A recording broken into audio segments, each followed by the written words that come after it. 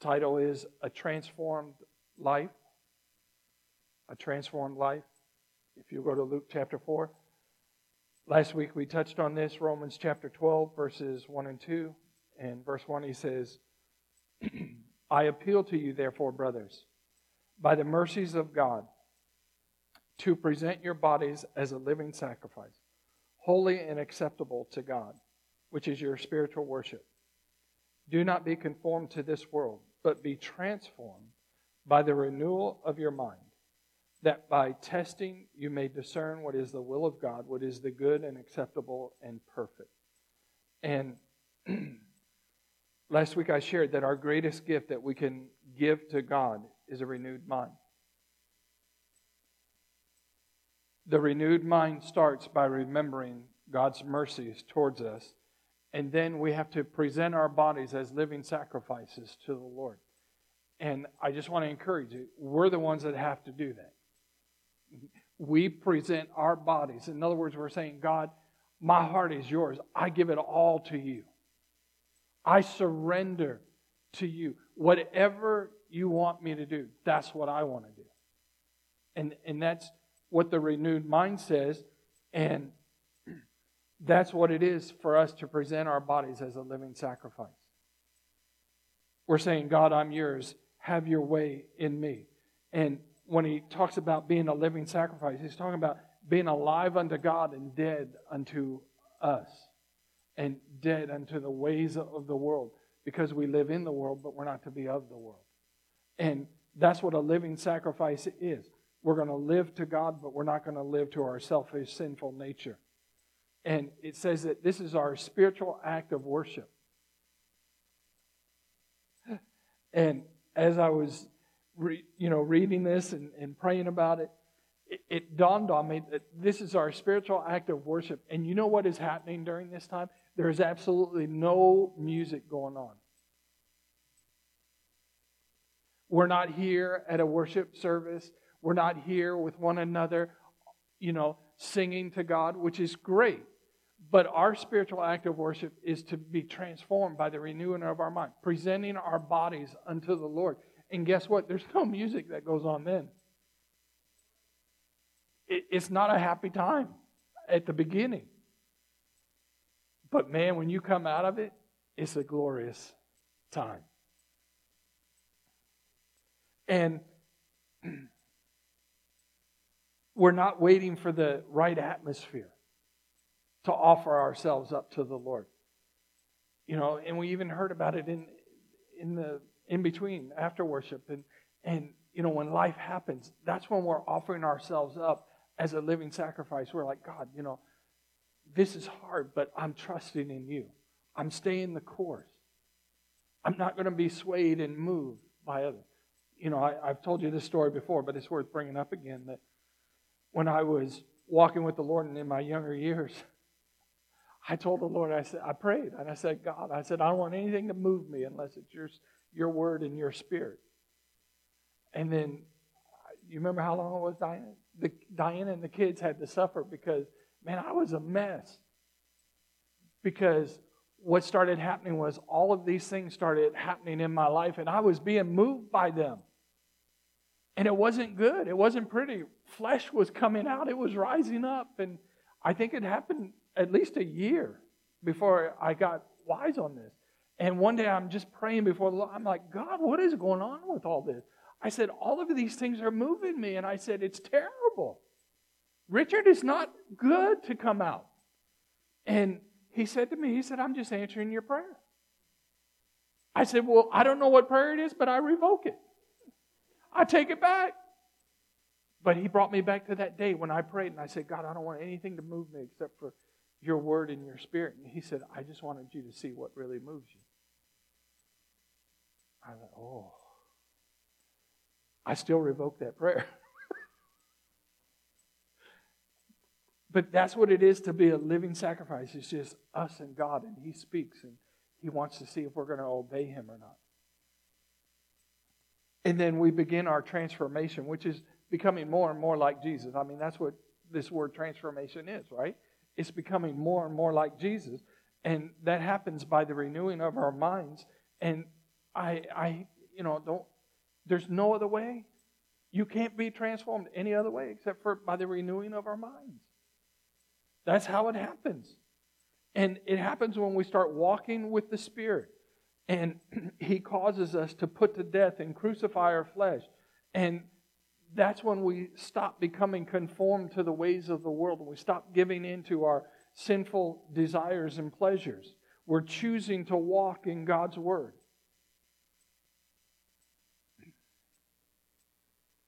It is only with and through a renewed mind that we're able to become all that God has called us to be. It is with and through the renewed mind that we can rise above the lies and the filthiness of this world that wants to hold us down. Now, I'm going to, in Luke chapter 4, we're going to look at that in just a second. But I'm going to make a statement that I don't know how to make it any other way, except for I'll make it and then I'll try to explain it. But Jesus modeled how we walk in a renewed mind, even though He never had to renew His mind. Okay? I mean, we're born into sin. He wasn't. Okay? And so He didn't have but He paved the way for us.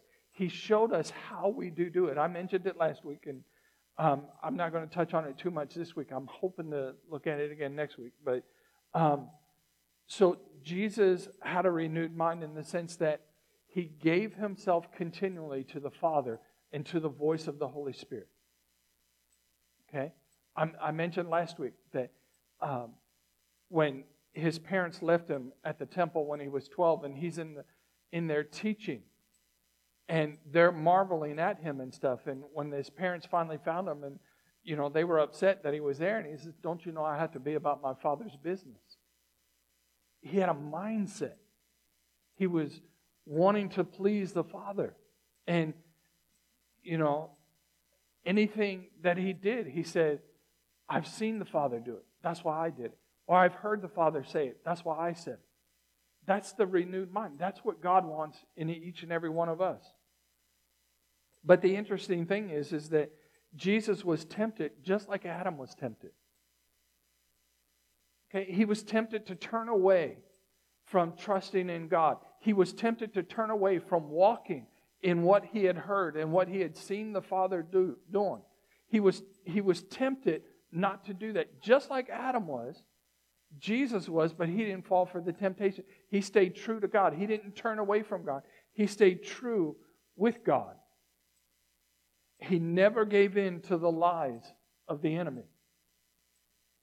And Jesus stayed under submission to God's Word, God's plans and purposes for His life. And I'm here to say it wasn't easy either. We're going to look at those in just a second, but, so anyways, in Luke chapter 4, we're going to look at these verses understanding that Jesus is tempted just as we are. Okay? And you'll see it as we go through this. Luke chapter 4, starting in verse 1. And Jesus, full of the Holy Spirit. Everybody say, full of the Holy Spirit. Sometimes we think that it's just the enemy all the time. God tests us. And Jesus, full of the Holy Spirit, returned from the Jordan and was led by the Spirit in the wilderness for 40 days, being tempted by the devil. So He's being confronted. All right? And He ate nothing during those days, and when they were ended, He was hungry. I love that. He was hungry. You know why He adds it? Because He wants us to know that Jesus was walking in the flesh. He was walking as a human being. And He's being tempted in the same way we were. I don't like to be hungry. I'll just be honest with you. I do not like to be hungry. And for 40 days He didn't eat. And He was hungry. And so when you're hungry, you can be hangry. Right? You can be hungry, and when you're hungry, you can be angry. And Snickers did a good thing. Verse 3. So He's in this phase. The devil said to Him, "If you are the Son of God." Now here's the challenge. This is right after the baptism of the Holy Spirit, where the words from heaven speak, "This is my Son in whom I am well pleased." Now here's the challenge right away. If you are the Son of God. And the devil does that with us. If you are a Christian. If you are a follower of Jesus. Okay? The devil said to him, "If you are the Son of God, command this stone to become bread." And Jesus answered him. What did he say? It's underlined. It is written. This is the renewed mind in action. Except for Jesus didn't have to renew. But He's teaching us what a renewed mind looks like. We can answer the enemy. We can answer the temptations that the enemy brings our way the same way Jesus did. It is written.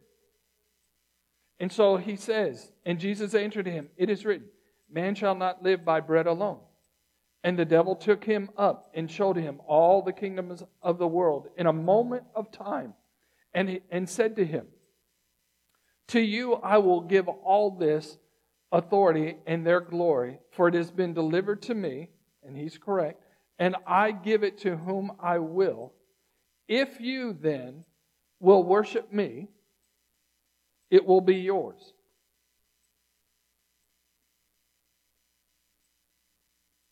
How do you answer that? That's a great temptation. A lot of power there. But Jesus also knows that He's a liar. And He's been a liar from the beginning. And every time He opens His mouth, He's lying. So He's lying about this. He's not going to give it to him if he bows down. But this is Jesus' answer. And Jesus said to him, "It is written, you shall worship the Lord your God, and Him only you shall serve." And so the enemy's getting a little frustrated. Maybe he needs to go on a 40-day fast. Because he's not getting victory over this one. And listen to this in verse 9. And so he's going to try to twist things. "And he took him to Jerusalem and set him on the pinnacle of the temple and said to him, 'If you are the Son of God, throw yourself down from here. For it is written.'" Okay, now the enemy's trying to use the word of God against him. Okay? "For it is written, He will command His angels concerning you to guard you, and on their hands they will bear you up, lest you strike your foot against a stone." And so now the enemy's just twisting the word of God, just like he did in the garden with Adam. He twisted it. And Jesus answered him, "It is said." That's the same thing as saying "it is written," right? "It is said, you shall not put the Lord your God to the test." And when the devil had ended every temptation, he departed from him until an opportune time. And so I just want to encourage you that when you're going through it and when you're being tempted, you can say "it is written," and the enemy will take it 2 or 3 times. But then he's going to come back and he's going to try and tell you what the Word of God says. He's going to twist the Word of God. He's going to take it out of context. And if you don't know the whole Word of God, if you don't have the heart of God and His understanding, you're going to fall for it. You're going to fall for the lies. And so that's why it's so important for us to be able to know the Word of God. Adam could have answered the enemy with the Word of God and just stopped. But he didn't. He got into a conversation with him. That's like getting into a conversation with a 3-year-old. Don't do it! They're going to beat you. They're going to outwit you sooner or later. They're going to wear you out. Don't engage. Just speak truth. And then let it go.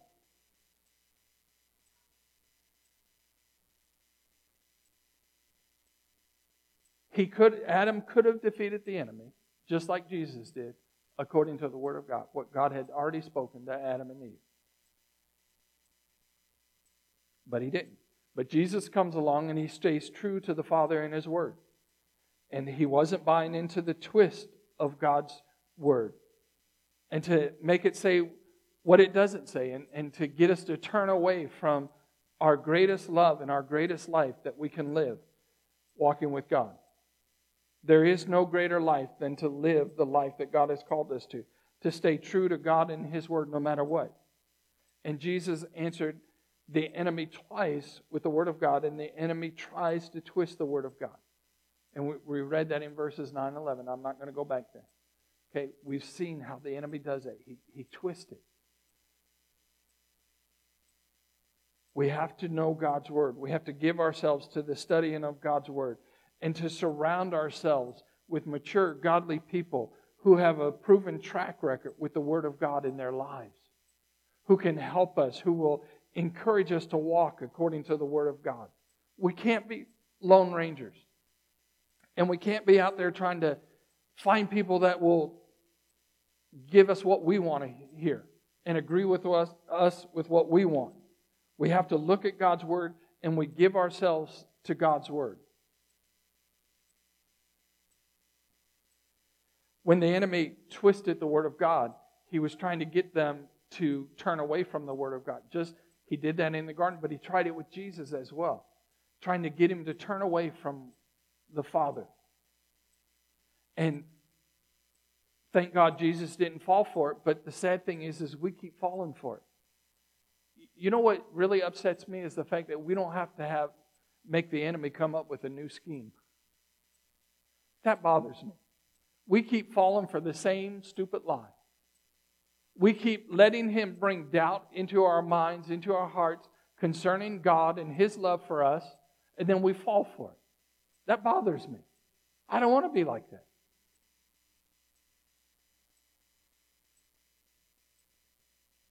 I want him to have to come up with a new strategy to get me to fall.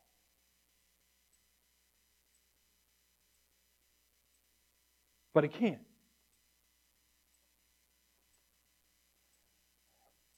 And what we read in Luke with the going out into the wilderness and being hungry and the enemy tempting him, it's not the only place he was tempted. So I want to look at that. If you'll turn with me to Mark chapter 14, please. Mark chapter 14.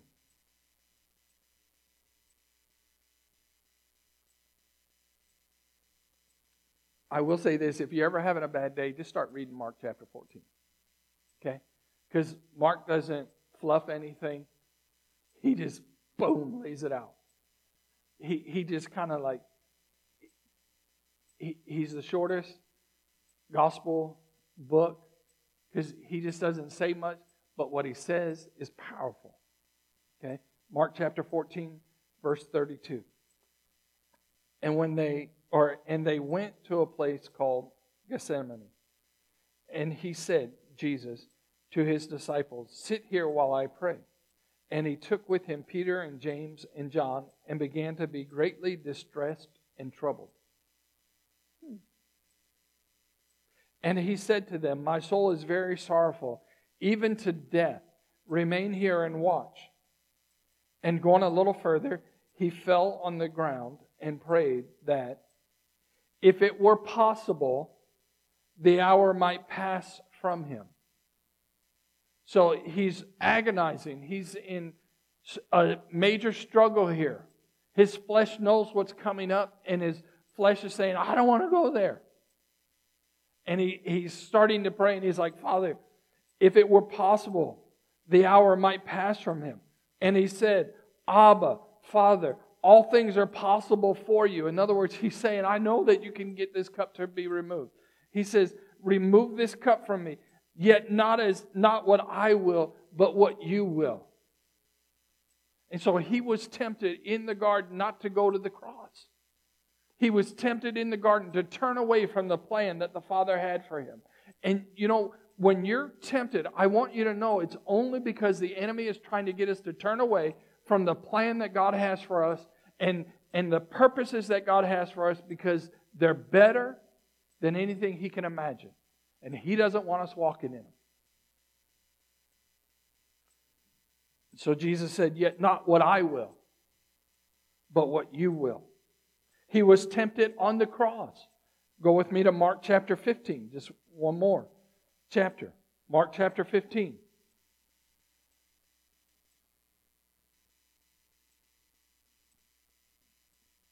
Mark chapter 15, verse 26. And the inscription of the charge against him read, the King of the Jews. And with him they crucified two robbers, one on his right and one on his left. And those who passed by derided him, wagging their heads and saying, Ah, you who would destroy the temple and rebuild it in 3 days, save yourself and come down from the cross. You see, he's trying to get him to turn away from what God had ordained, what God had planned and purposed for his life. Excuse me. Verse 31. So also the chief priests with the scribes mocked him to one another, saying, He saved others. He cannot save himself. Let the Christ, the King of Israel, come down now from the cross, that we may see and believe. Oh, that's a strong temptation to come down.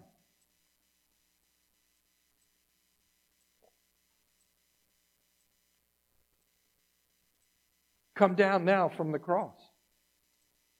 And that's hard enough, but then they say that we may see and believe. In other words, they're trying to tempt him even more. That if you would come down from the cross, we'll believe in you. What are you going to believe in if he comes down then?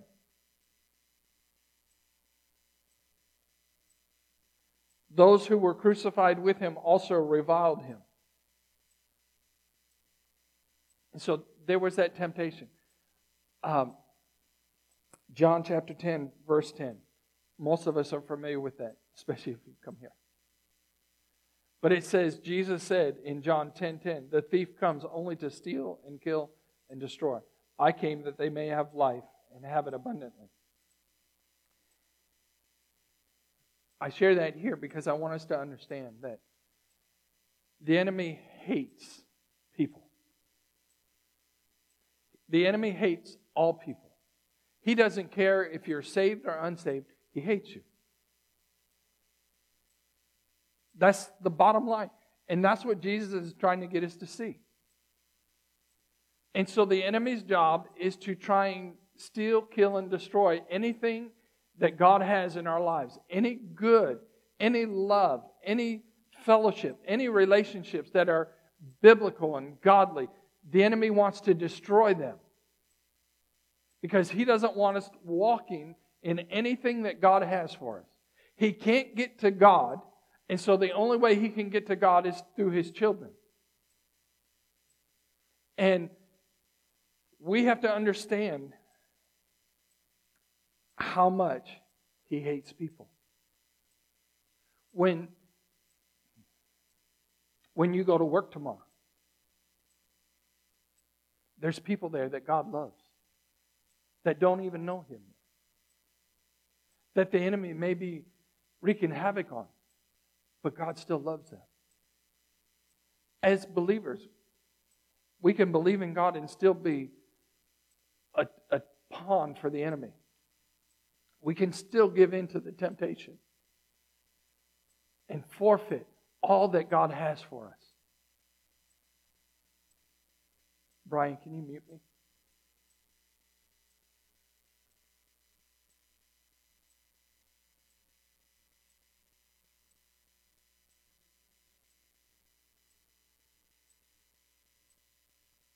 I muted me too. The enemy doesn't want us to come to the knowledge of God. He will do everything in his power to keep us from coming to the knowledge of God, to coming to the salvation through Jesus Christ. And he doesn't ever want us to come to the understanding of the power of the Holy Spirit in our lives. He wants us to remain ignorant of that. If he can't keep us from being saved, then the next thing is he wants to keep us from growing. And if he can't keep that, then he wants to keep us from walking in the power of the Holy Spirit. He wants us to be ignorant of the Holy Spirit in our lives. And you know what? There's a lot of believers who are ignorant of the power of God that is available to them with the Holy Spirit. And so the enemy tries to keep us ignorant of all of that. Because if he can keep us ignorant of that, I promise you, we will become weary and we will turn away from God.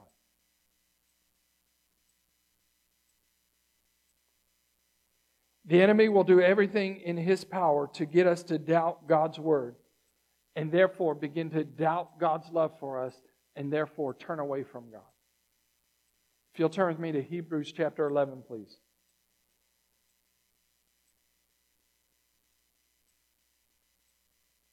He will do everything in his power to get us to doubt God's word doubting His love, hoping that we would turn away from God and do our own thing and become our own God. And I want to encourage you as you're turning to Hebrews chapter 11, don't ever turn away from God and His Word and the work of the Holy Spirit in our lives. It's a fight of faith, but the Bible says it's a good fight because it's the fight that we win if we'll continue in. And even though we may not see all the results in the natural in our time, the fight of faith is worth it because there's a better life for us to live and there's a better life for others coming behind us to live. And that's what's so amazing to me is that what we do isn't just about us. It isn't just for us. It's for God. It's for His kingdom. It's for those who are going to come after us. You know, I think we live in such a great country. But then, especially around Thanksgiving, you begin to hear the stories of the pilgrims and everything that they had to go through. It wasn't easy. Man, I thank God for them. You know, this past week I heard that on one of the ships that came over, I believe there was 152 people. And after the first year, there was only 50-some left.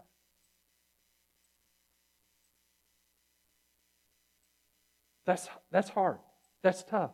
But they didn't give in. They kept moving forward. They kept pressing in. They kept believing for God to do something great in this country. And He did. And He still will. There are so many heroes of the faith that have suffered incredible atrocities.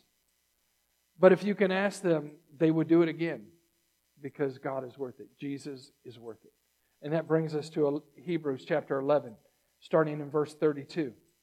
And, you know, this is the hall of faith, the heroes of faith. And he starts up. But I like verse 32. We'll start there. And he says, "And what more shall I say? For time would fail me to tell of Gideon, Barak, Samson, Jephthah, of David and Samuel and the prophets, who through faith conquered kingdoms,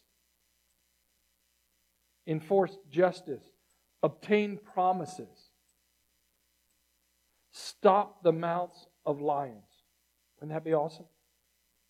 "Quenched the power of fire, escaped the edge of the sword, were made strong out of weakness, became mighty in war, but put foreign armies to flight. Women received back their dead by resurrection." And that's a great picture, but here's some more of that picture as well. Some were tortured, refusing to accept release.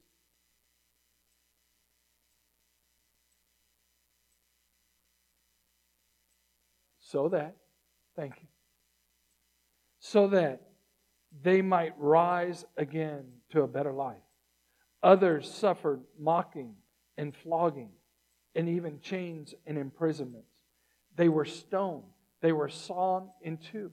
Woo! They were killed with the sword. Let me ask you a question. Do you really want to become a believer? This is what they, you know, as I'm reading this, I'm thinking to myself, you know what they did? They offered themselves as living sacrifice. They weren't going to give in to the temptations of this world. They were going to stay true to God no matter how hard it was. I'm thinking when you're being sawed into, that's pretty difficult. That's a challenge. Verse 37 will continue. "They went about in skins of sheep and goats, destitute, afflicted, mistreated." Verse 38, "Of whom the world was not worthy, wandering about in deserts and mountains, and in dens and caves of the earth."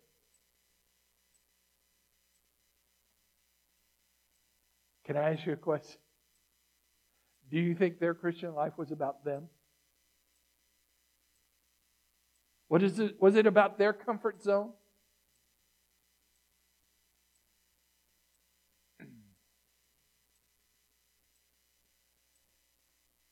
Let me read again in verse 37, the middle of it. It says, "They went about in skins of sheep and goats, destitute, afflicted, mistreated."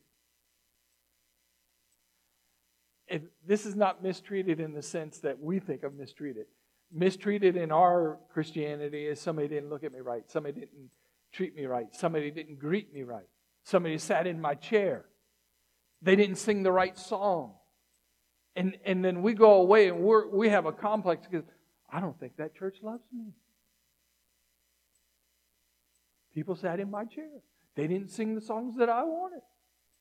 It was too cold. It was too hot. They sang too long. They didn't sing long enough. That's mistreatment in our Christianity. That's not what they're talking about. Well, let me go on. I'll get to my point in just a second. Verse 39, and all these, though commended through their faith, did not receive what was promised, since God had provided something better for us, that apart from us, they should not be made perfect. God is so amazing.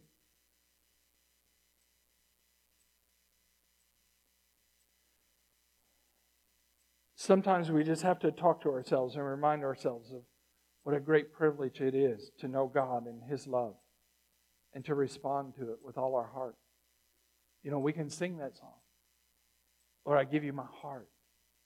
I surrender all. But when the rubber meets the road, are we still willing to do that?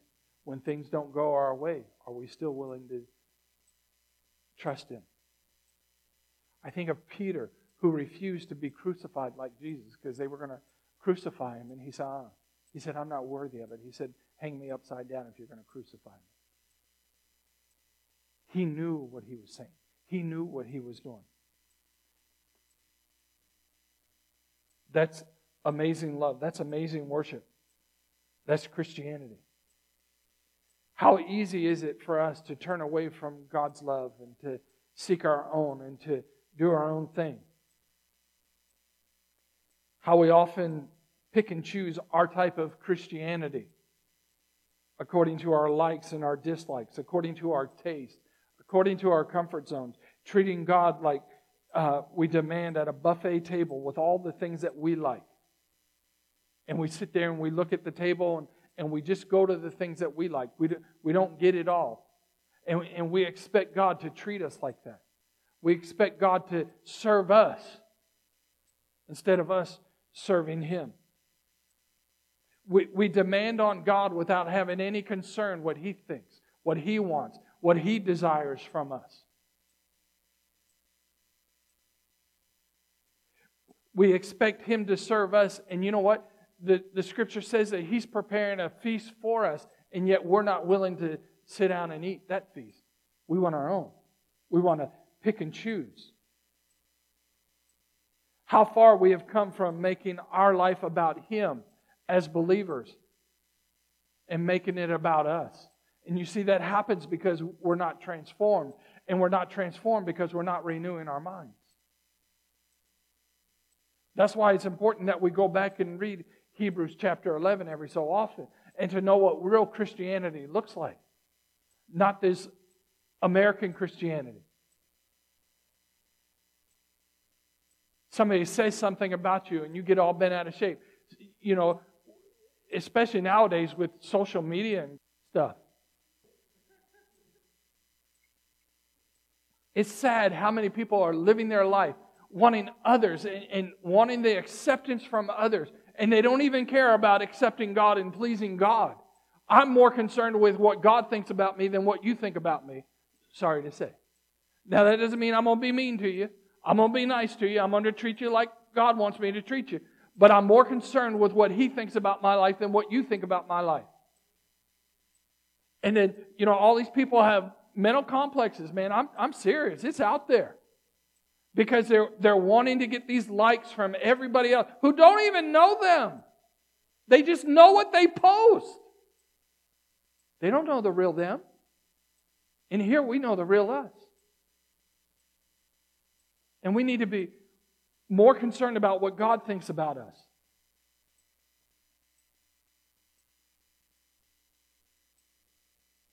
We have made Christianity about us and not becoming more and more like Jesus.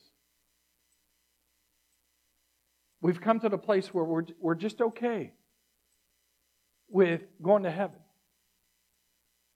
But some of us have got this mindset that we're going to heaven and we're going to do it my way. You know, Frank Sinatra sang that, right? I did it my way. There's so many Christians, believers, churchgoers who sing that song on a daily basis. I'm going to do it my way, God. We'll come here on Sunday morning, we'll sing, we'll honor Him, we'll worship Him, we'll declare, God, I'll do whatever you want me to do, I'll go wherever you want me to go. And He says, well, give me some money. Give me some money so I can send others, because you're not going to go. God, I'll go. And then He tells us where to go. God, I ain't going there. Don't ever tell God you're not going somewhere. That'll be the place you're going. He's got a sense of humor too. Yes. I wasn't going to bring it up, honey.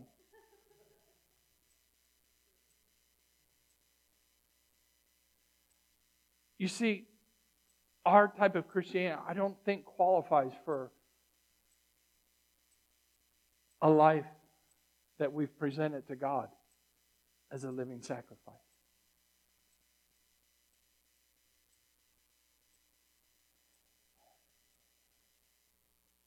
I don't know what next week looks like. I have something in mind, but who knows if it's going to come out. But eventually, I promise, we're going to get to how did Jesus do what He did? Which, how Jesus did what He did is how we need to do it too, so we can become like Him. So we can be transformed. You know, I don't want to be transformed, and don't shut me down, as a New Life Family Church member. I want to be known as a Jesus freak. I want to be known as somebody who belongs to Jesus. Not a church, not a denomination, not anything else. Just give me Jesus. In the Gospels, it says that there were some guys that came and they were shielding them from Jesus. And when they got down to it, they said, we just want to see Jesus. And you know where Jesus is nowadays on the earth? He's in us. He is us. The transformed life is becoming more and more like Jesus. That's what God's goal is for every one of our lives. And to do that, we have to renew our mind, and we have to be willing to be crucified. All right, stand with me.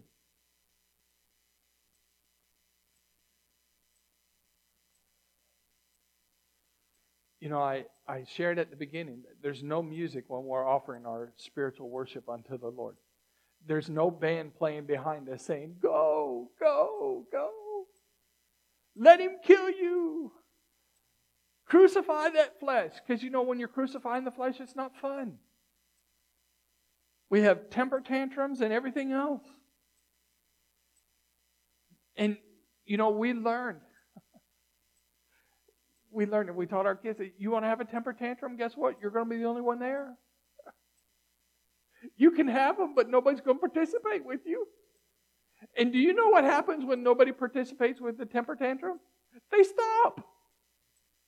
Because they're not getting the attention that they wanted. It's a great word of encouragement, isn't it? Come back next week, and I'll give you more of this. Father, we do thank you for this day and the love that you have for us. Thank you for this time together. And Father, I thank you for the truth of your word. And Father, I know that the hearts of your people in here is to become more and more like Jesus. And Lord, that's going to mean transformation. And Father, that means that we have to renew our minds. And Father, that means that we have to present ourselves to you as a living sacrifice. And Father, the way we do that is to remember your mercies. Remember your mercies. Help us, Father. Because, Father, we want to become like Jesus. In Jesus' mighty name, amen and amen. All right, have a great week.